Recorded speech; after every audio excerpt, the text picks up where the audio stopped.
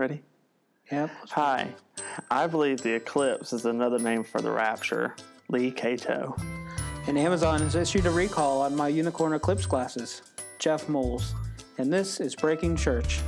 It's a podcast that breaks down the walls of church and builds up the body of Christ. Okay. We're glad that you've joined us today on Breaking Church for a very important episode. In the breakdown today, we are going to be exploring Psalm 133, which is a biblical song of unity. And in Breaking Bread, we will be joined by Tyler Coles, who will be discussing what it means to be a unifying force in a world of diversity. And in All Hell Breaks Loose today, Lee and I are going to be looking at the issue of race and the role that it has played in our own lives and how we as God's people are called to act in these times, which I could only describe as God-forsaken times. Yes. So, we're ready to begin. Let's go. Here we go. And I think you can just say Psalm 133 since it's the whole thing. Psalm 133. How very good and pleasant it is when kindred live together in unity. It is like the precious oil on the head, running down upon the beard, on the beard of Aaron, running down over the collar of his robes. It is like the dew of Hermon, which falls on the mountains of Zion. For there the Lord ordained his blessing, life forevermore. So, Jeff, what are your first impressions of this very tiny little psalm? Well, this has always been one of my favorite psalms. And one of the reasons is because when I was younger, I loved hearing about the dew of Hermon because I thought it was like a person, like a guy's name, Herman. I was like, Herman has some dew? Like, what's going on there? Hermon. The dew of Herman. Is Like, Herman I thought like maybe a he meadow or something? He's sweaty or something. I mean, it's a place. It's a place. I don't know if it's a meadow. It's a place. It's a place name. What are your first impressions, Lee? I am just having the imagery of oil dripping down somebody's beard, and I don't know if I like it. I know it's kind of it doesn't seem comfortable. I don't know if I like it. Good and pleasant. No, I know men put oil on their beards now. Yeah. But it's not dripping off. It just kind of grosses me out. Yeah. It's kind of a hipster text. This is very hipster text. Hipsters and their beard oil. Yeah. So very hipster text. Yeah. It's very strange. Yeah. But very beautiful. It is. I love this song. I would hope that Aaron has a lovely beard. A very luscious and soft beard. Soft beard. Very oiled up. He's all oiled up. Very full beard. All right. Well, this tiny little psalm has a lot to tell us, so yes. Let's break it down. Okay. The breakdown. Psalm 133 is a song of ascents. That's one of those little subtitles that you see as you're flipping through the book of Psalms. When you remember how they would always teach you where the book of Psalms was? Yeah. Middle of the Bible. It's right in the middle. You open up to the middle and there's the Psalms. But you see these little subtitles, and this one is called a Psalm of Ascent. And that's been interpreted to mean that this was a psalm of traveling, of pilgrimage to another place. So it's been interpreted to be a psalm that like a family would sing together as they were walking and traveling. And that makes a lot of sense. A family would have a song that celebrated the concept of unity, of kindred living together in unity. Yeah, because it's hard to travel with your family. It is. Sometimes you got to pull out you need a song about unity. You need a song. Yeah, exactly. Together. Yeah, because I don't think they had the license plate game back then, or whatever it is people do now. I don't even know what that is. When you're traveling along, you see like how many states you can find. Oh, okay. Guess they didn't do that in South Carolina. No. Because there's nobody ever from out of state who wanted to come there. Oh, whatever. But this psalm, it's a celebration of the concept of unity, and I think unity can be taken in a lot of ways. Sometimes we look at unity as being a like conformity kind of situation. And typically it's a situation where we want everybody to become like us. Right. And that's how we're unity. If people would just come be part of us, then we could all be Let's united. just all be together. Let's be one happy family. Let's just be together. And I think that the unity this is speaking about is, something that's deeper.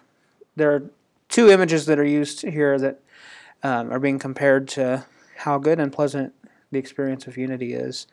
And it's, talking about precious oil on the head, running down the beard, on the beard of Aaron, running down over the collar of his robes. And, oil is definitely, a symbol of blessing, the anointing. There's also a ritual for people to put oil on the heads of others as people came into their homes, a sign of hospitality, a sign of welcome. So it was certainly about welcoming in people who had been journeying, welcoming in people who may have been strangers, and offering them that experience of hospitality. There's also the image of dew.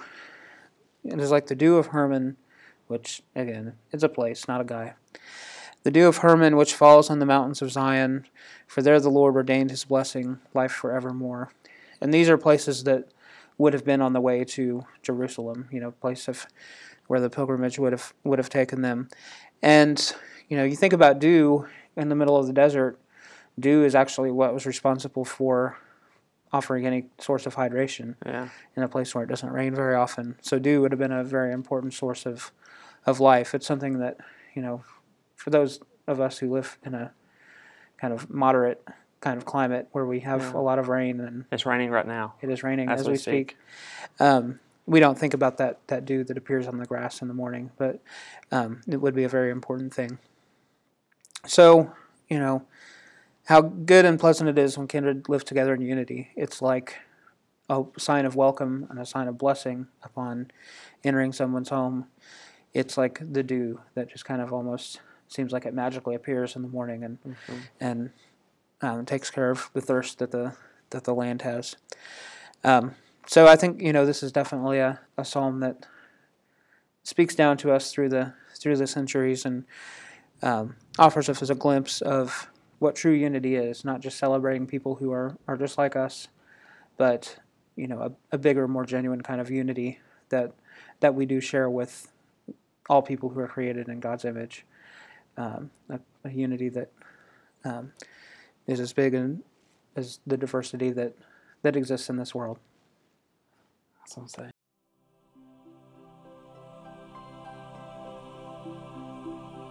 Breaking bread.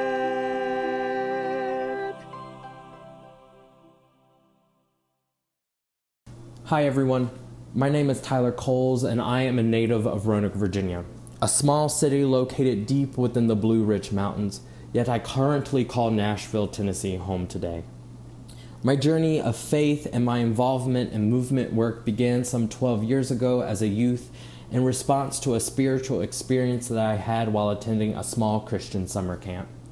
This experience propelled me to take upon an active spiritual practice at such a young age within the Disciples of Christ denomination, where I chose to be baptized.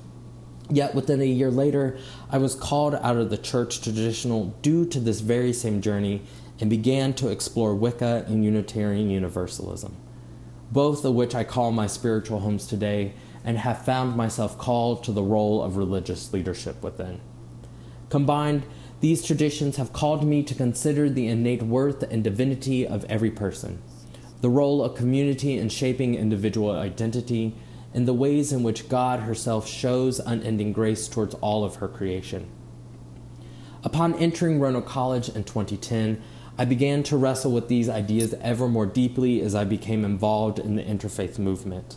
What started off as simply wanting to bring together different religious and non-religious communities and increasing religious literacy amongst them gave way to me to consider how my own identity as a queer person of color is both shaped and impacted my religious practice and community. Eventually, I came to understand the roles and means different religious and non-religious communities can have in addressing and ending white supremacy as it impacts people of color, queer and trans identifying folk, and poor and rural communities. Yet within the greater interfaith community, we sometimes hear that unity can only be achieved through love, understanding, and tolerance. This has often led people to believe that to be involved in interfaith work or the greater interfaith movement, that you must check your closely held religious beliefs at the door. Furthermore, many people believe that the greater interfaith movement is one of all talk and no action. In a world that is spiraling due to constant exposure to physical and spiritual trauma, and especially in light of the recent events in Charlottesville where communities guided by justice came face to face with adherents of the American religion of white supremacy, we have heard recent calls for love, understanding, and tolerance as a means to overcome bigotry towards fostering greater unity amongst people. Yet I have often found such calls to be shallow, void of meaning, and lacking any direction towards how to actually achieve unity, as calls for unity are often used to scrap cultural identity and experience in response to the discomfort of the mainstream overculture not wanting to face its sins of malpractice and subjugation. I think of this as I watched the news this morning as a congressperson, as he simply suggested that we focus on what unites us as Americans, as a means to bring people together in these trying times. Yet discussing our similarities or what may unite us has not, nor, let's be honest, nor will probably actually unite us amongst our differing experiences and understandings of life. It is only when we gain the proper tools where we can acknowledge and address our differences while upholding our similarities and shared values that unity might possibly occur. Ultimately, similarity cannot be our end goal, for that would be too easy and obvious an answer, and lacks any notions of justice or reconciliation in light of systemic and personal sin enacted towards people like my siblings and I. As a person of faith, I think to the traditions and teachings of my childhood tradition of Christianity as how we are called not to simply acknowledge our similarities as a means to unity, but instead we are called to work through our differences as to arrive to the blessed beloved kingdom. Particularly, I think of the story of Babel, Genesis chapter 11, verses 1 through 9. What is often interpreted as a narrative warning against spiritual vanity and a lack of humanity which lead to the confusion of the peoples as detailed within the narrative, I take away a different meaning. One of missed opportunity to know more deeply of each other. What is in fact an act of vanity and misdirected attention was yet turned into an opportunity for God, by God, to create an opportunity for creation to know its difference. That in coming to know one another and our different experiences, languages, and cultural expressions, we might come to know God more completely and fully. Furthermore, I think of the Dwellings Surah, chapter 49, verses 13 within the Holy Quran, which the Muhammad Sarwar translation has it as saying, "People, we have created you all male and female and made you tribes and families that you might know each other." The Holy Quran simply and prophetically demonstrates that God intentionally created humanity with diversity. Yet it is in us achieving pluralism that we might fully live into the destiny that God intended for us in knowing one another.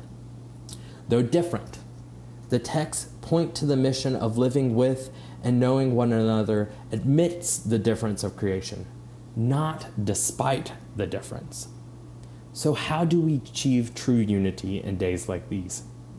I believe it is in the work of deep solidarity amongst and with one another that unity might occur, not in whitewashing or mansplaining away the differences, but in holding up to the light our uniquenesses and understanding, experiences, and expression.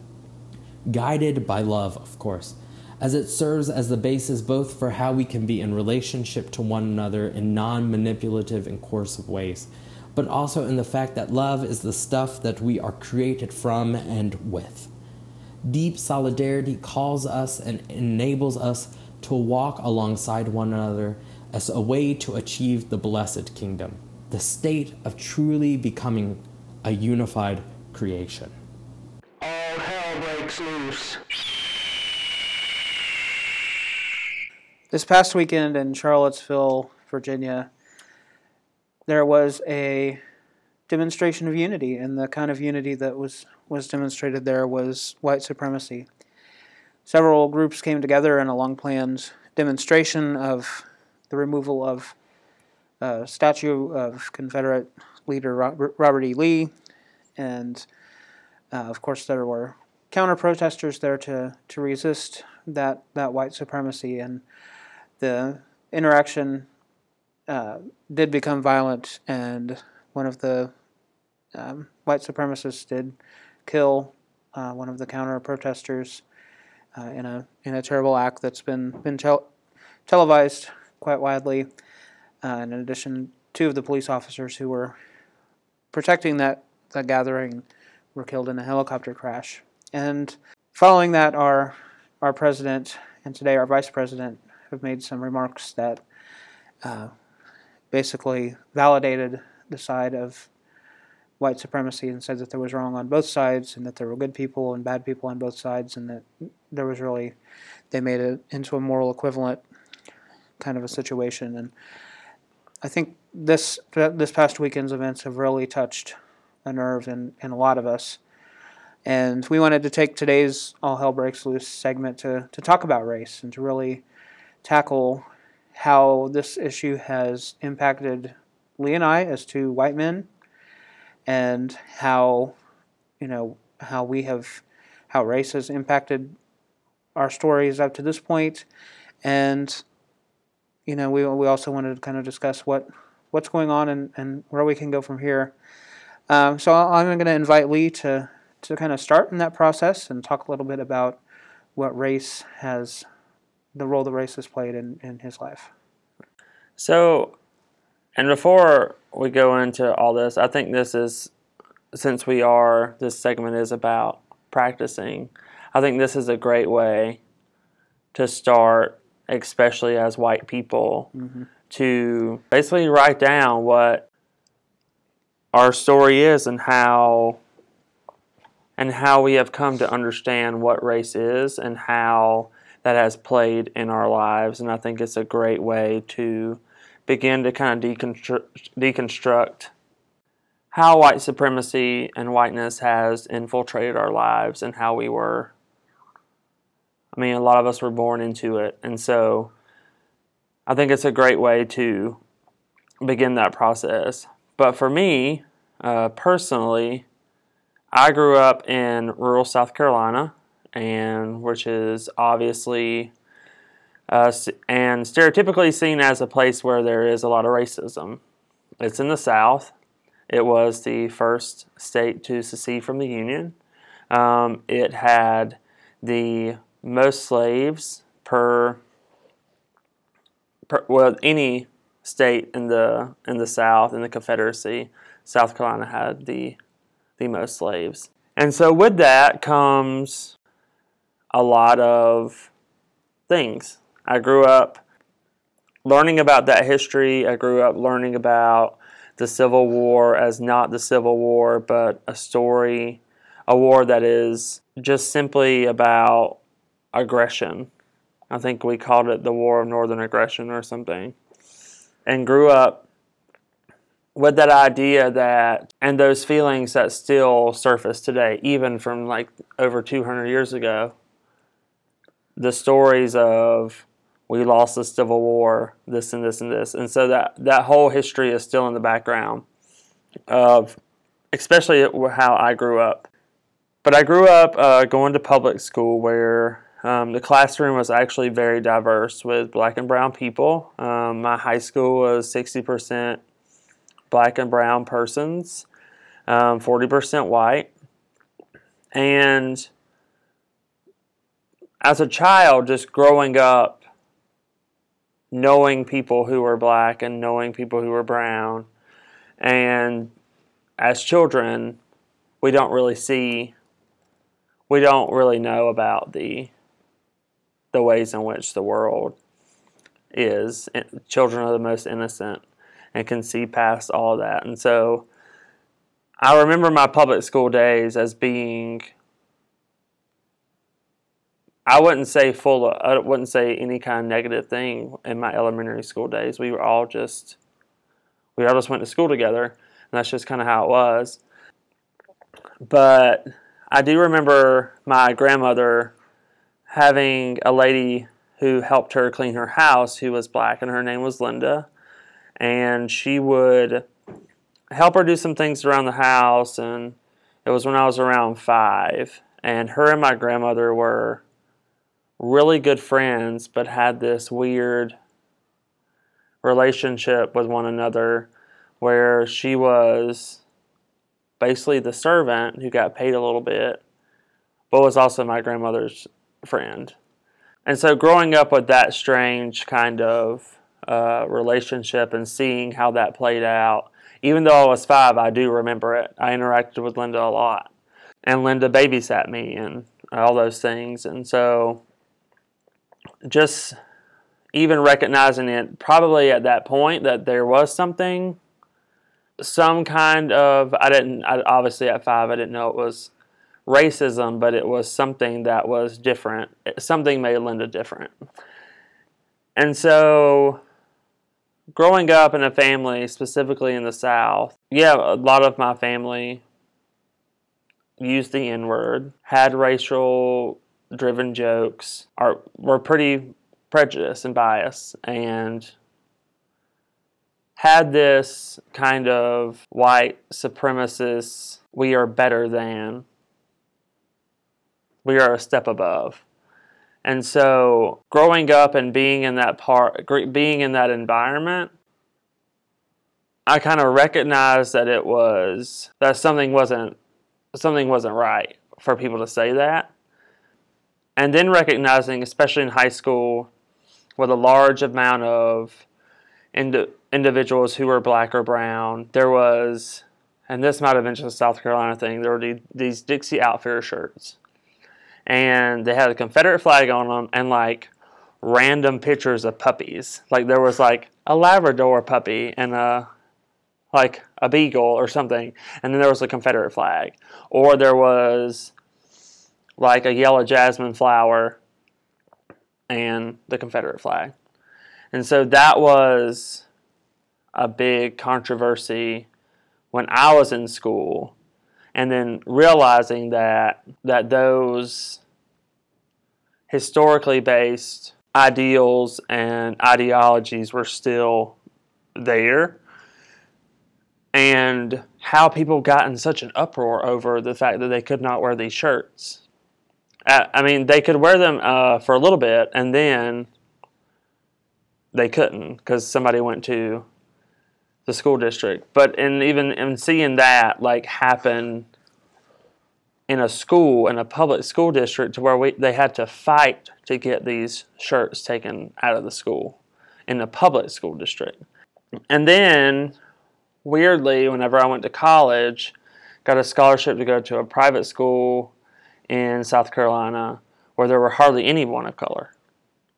There was nobody of color there, hardly. And learning that college is a completely different ball game, and that how money is strategically kept away from people of color, and how financial aid is set up, how private schools can set up any way they want to do any kind of discrimination against people, and how much it just costs, and how much money people had. I think it was when I was in college, I realized that there were people who had shit tons of money, and we never had that much money. And so just seeing how wealthy people were, these wealthy white people.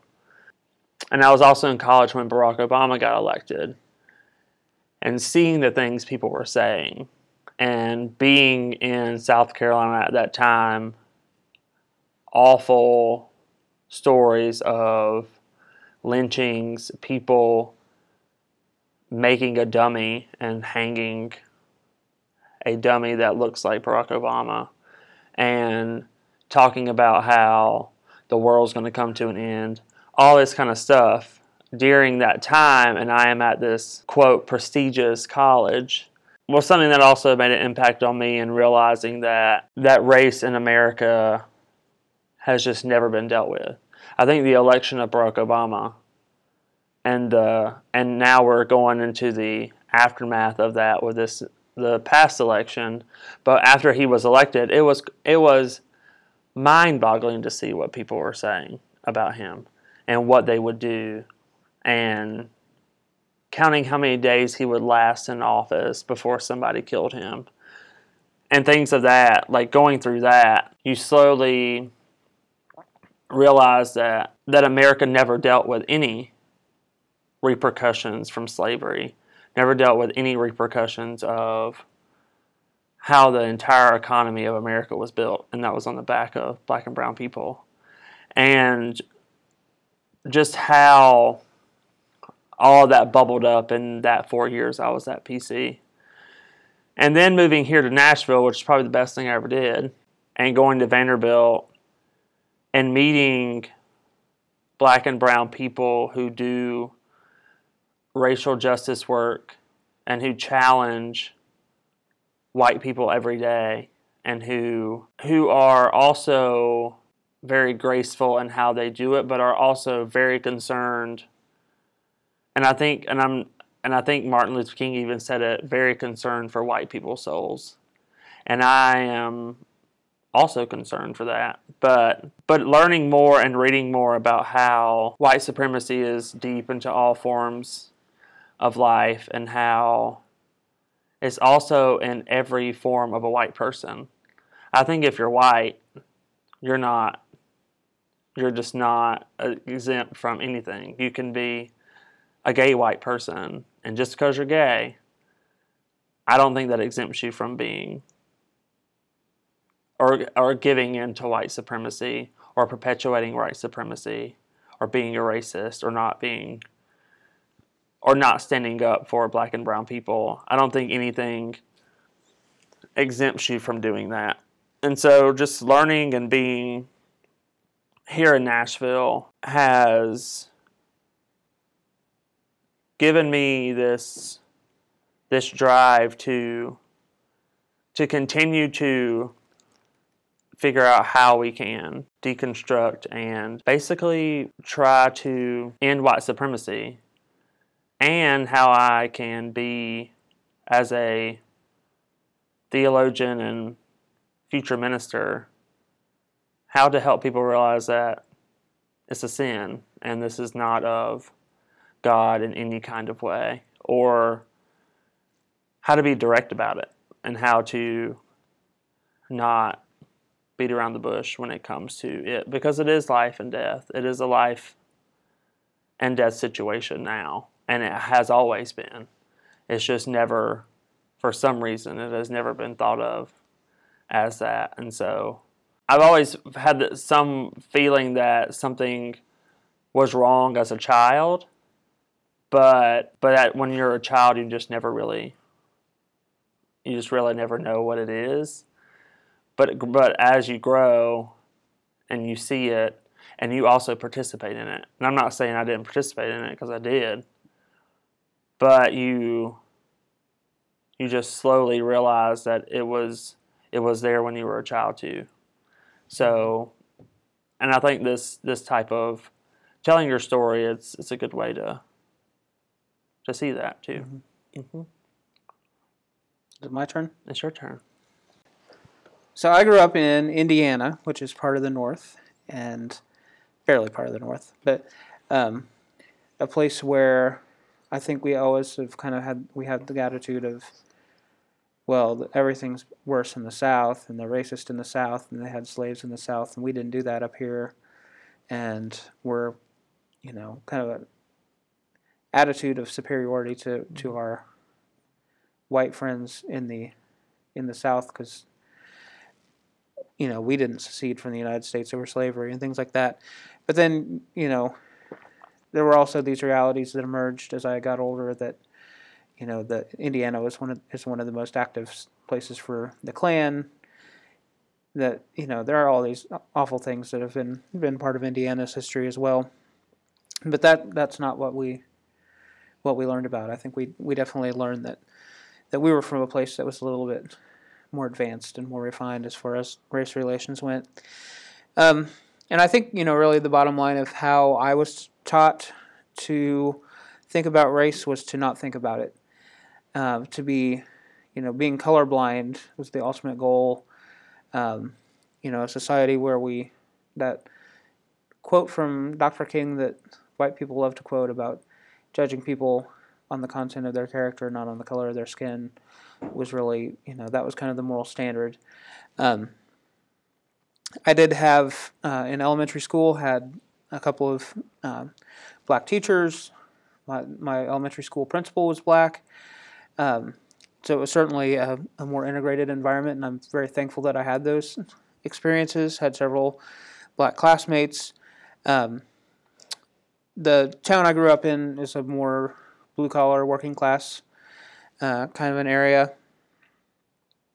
But, there was definitely some division there. And I remember, recognizing that division, asking those questions of myself of like, well, why do all the black kids sit together at lunch? And, why, and almost blaming them in my mind for, why do they just stick to one another? They're not hanging out with the rest of us. But, at the same time, I was hanging out with white kids. So, that question, looking back on it, didn't make a lot of sense. My family, there was definitely some complexity there. I was taught to respect everyone and to be a person that looked past race. But, it was also an environment where there are some members of my family who would tell racist jokes, and that was just kind of part of the culture of our family. And, I never said anything about it. I would either kind of laugh along or just kind of disappear, but certainly not, anything that would resist against that. I think I had an understanding that racism was a quality in bad people. It's something that, not just in bad people, because there were certainly people that I knew and loved who I recognized had some racism in them. But I definitely didn't understand it as a larger thing, or certainly not something that I was part of. I think I thought that it was something that had been overcome. We would definitely celebrate Black History Month every February, and in those 28 days would learn about important figures in Black history, and but that narrative never really got tied to anything else. We would just kind of learn facts, learn about individuals, about how George Washington Carver had a billion uses for the peanut, things like that. But we never really learned about the larger narrative about slavery and about, that black people weren't native to this area, and the fact that white people also are not native to this area was never really discussed. I grew up hearing that Asian Americans, that the Japanese Americans were imprisoned during World War II because for just reasons. That was one of the things that was okay, and it was something, it wasn't ideal, but it's something that we had to do to take care of ourselves. And it was just things like that I just sort of took for granted.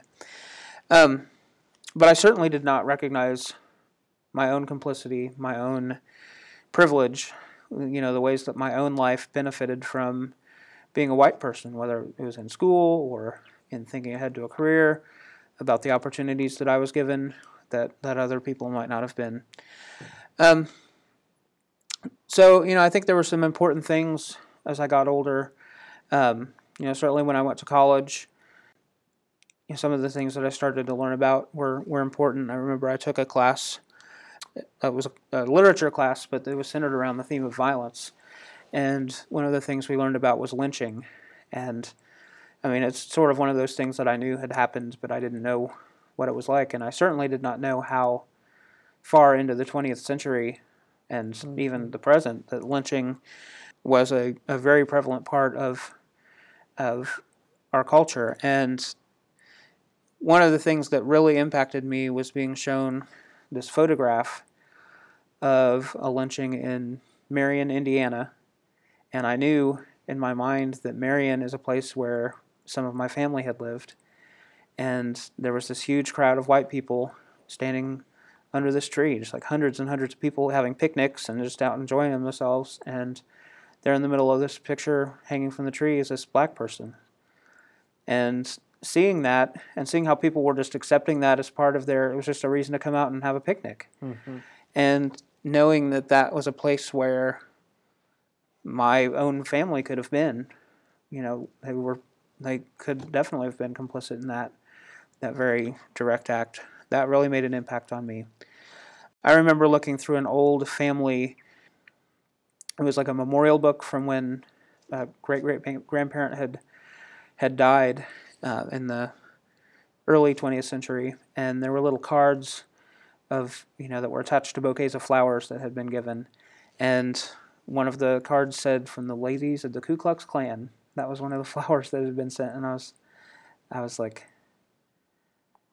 interesting. Mm-hmm. That made an impact. Again, that affected my family, and that definitely could have meant that part of my family was part of the Klan. Then when I moved to Nashville and started my work with people who are experiencing homelessness, I really saw firsthand the legacy of a racist system where, only 12% of the United States is black, but here 50% of the people that we were serving in homeless services were black. And, there were these people who were Latino and were had various levels of, legal status and with their immigration, and the struggles that they all faced and how they also just kind of disappeared several years ago. And thinking about what probably happened to them, and seeing some of the attitudes that even among people who are oppressed because of their circumstance of homelessness, seeing white people come in and literally walking up to me and saying, clearly I don't belong here. I'm not like the rest of these people. And I'm like, well, but you're in the circumstance that we, people that we serve. And seeing myself in a situation where I was in this position of power over this, group of African American people who were much older than me, it did not sit well with me and really changed my perspective. And then, the election of Barack Obama, I was in a state of euphoria. And that was like, we've reached the promised land and all this. But then social media became a thing, and everybody started carrying around cameras in their pockets. And suddenly in the last few years, we have all these instances that have happened, and we have literally seen with our own eyes the realities of life for non-white people in the United States. And, I'm thankful that we have this technology that's allowing us to bear witness, because I think bearing witness is what creates change. And, I think it's almost like a conversion experience that you go through when you see these things. Or I hope most people have a conversion experience when they see these things, whether it's, Trayvon Martin or Michael Brown or the incident this past weekend where with the car driving into the crowd. Just to see such raw violence and the way that we treat one another is just disturbing, and I think calls us to action. I think my weakness is that I want to be seen as a good white person. Mm-hmm. And so I make sure that I always post the right things on Facebook or say the right things. And I'm sometimes more concerned about appearing as right than actually following through and acting. So, those are some of the experiences that I've had, and I'm thankful for that journey. But it's also a disturbing journey to think about all those things and to think about the ways that my lack of action, my lack of understanding, plays into that the whole system of white supremacy.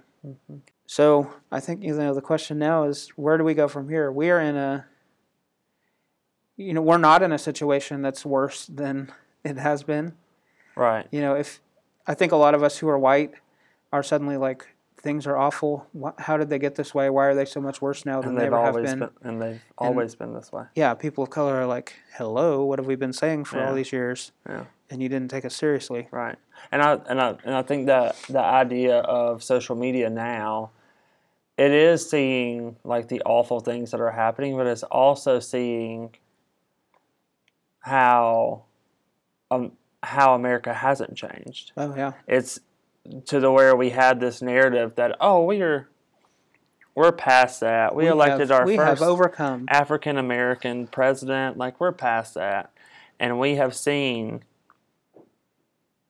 so much on social media that is just not the case. Right. If anything, this past election has just uncovered what has not ever been dealt with, or what has still been there for these amount of years. And it all stems to during the time of slavery and when emancipation happened. The nation never dealt with the repercussions of it. And in fact, it just manifested itself in different ways. Right. We to put a keep it different face going. on it. Yep. And that's the reason why it has never been. This is why this narrative of we need to come together. This country needs to come together. It's like, how do you do that when this country has put in place laws that are just another manifestation of slavery, where people are not free, where people are not getting any kind of relief, or there is no dealing with what this country has done. It's just all manifested itself in these ways that it's the same thing. I mean, in my daily work, I work with lots of adults who were never taught to read. I work with a lot of people who, weren't expected, the culture didn't want them to get too educated. I work with a lot of people who have been incarcerated for things that most white people would not get incarcerated for, and they're still, they've done their time, but they are still paying the price because they can't get housing, they can't get jobs, and they lose hope. And it's, you look at our, just our prison population and how huge it is and how we make money off of that. This whole for-profit prison industry that we have, how we make money off of immigration enforcement, and how we've turned that into a big business is, it's just an indictment of all of us. Right. There's none of us that can escape Yeah. from that. We all pay for it. We pay our Right. taxes, and we profit from it. Yeah. But it's, we're making sure that the shackles are still on people. Right. Yeah. And then the question is, we ask the question, what do we do? And that question is always asked when things like this happen. And white people lose their minds. It's like, what do we do? What do we do? What do we do? And it's like, the first thing you need to do is ask yourself why you're surprised. Why are you surprised that this happened? And why did it take this to get you doing something? And to start with yourself. I think it's not, we need to do something needs to happen, but it's also, none of us are exempt from it. And none of us can do anything until we recognize it in ourselves, that no matter who we are white people who are perpetuating the system in some way. I went to a private institution, a college, from a lower income family, where right down the road was a black family who made the same amount of money I did. How did I get the money that I got? Mm-hmm. Like, why is that happening? Like, why did any of that happen? It's like recognizing that the fact that you're white, that's how you got places. Mm-hmm. That's how, and like figuring those things out, looking at your story, writing it down, and then just like dealing with that first. Mm-hmm. And actually telling yourself and not beating around the bush. I was telling Jeff that I'm so tired of people just saying, oh, we denounce bigotry and hatred and violence. Mm-hmm. It's like, I want somebody to be specific and say, there is no place for white supremacy in this country. But they can't say it because it is in everything that this country has done. And if you say, I denounce white supremacy, you're basically saying, I am denouncing America. So it's like, when can we get somebody to say that? And then I think that's the most practical thing we can do, is to tell our own story. What is our privilege? What have we as white people, or you as a white person, if you're a white person listening, what are the privileges that you've had in your life? Mm-hmm. So here's a little homework, Breaking Church listeners.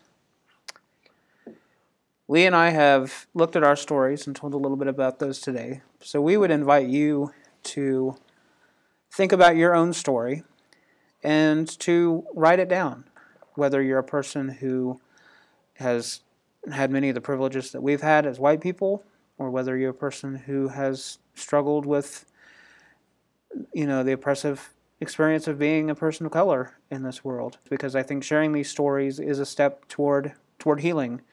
And, if there's anything we need, it's a little bit of healing and reconciliation and justice. Not just a unity, as we talked about in our scripture study today, a unity that invites us to be like the dominant culture, but a unity as family. As family that's traveling on this pilgrimage of life together, and as a family that right now is treating some of its members as second, third, and fourth class citizens, and recognizing that is a sinful state, and that we need to call that out and tell the stories so that we can move forward, because it's time to move forward. It's not time to sit and talk about it anymore. It's time to take action and create justice. Yeah. People are dying. They are. Well, it's time to break up, but the good news is we can get back together again next week. Visit our website at breakingchurch.com. There you'll find links to follow us on Facebook and Twitter. Be sure to comment, share your thoughts, and don't forget to subscribe to Breaking Church on iTunes or your favorite podcast app. And if you've made it this far, leave us a review. But only good reviews, please. Only good ones. So go out and denounce white supremacy, whether it be that of your own or others. And don't settle for a false unity where fellow members of our human family are subject to oppression and death. Because, why, Jeff? Because ain't nobody got time for that shit. Go in peace. Go in peace.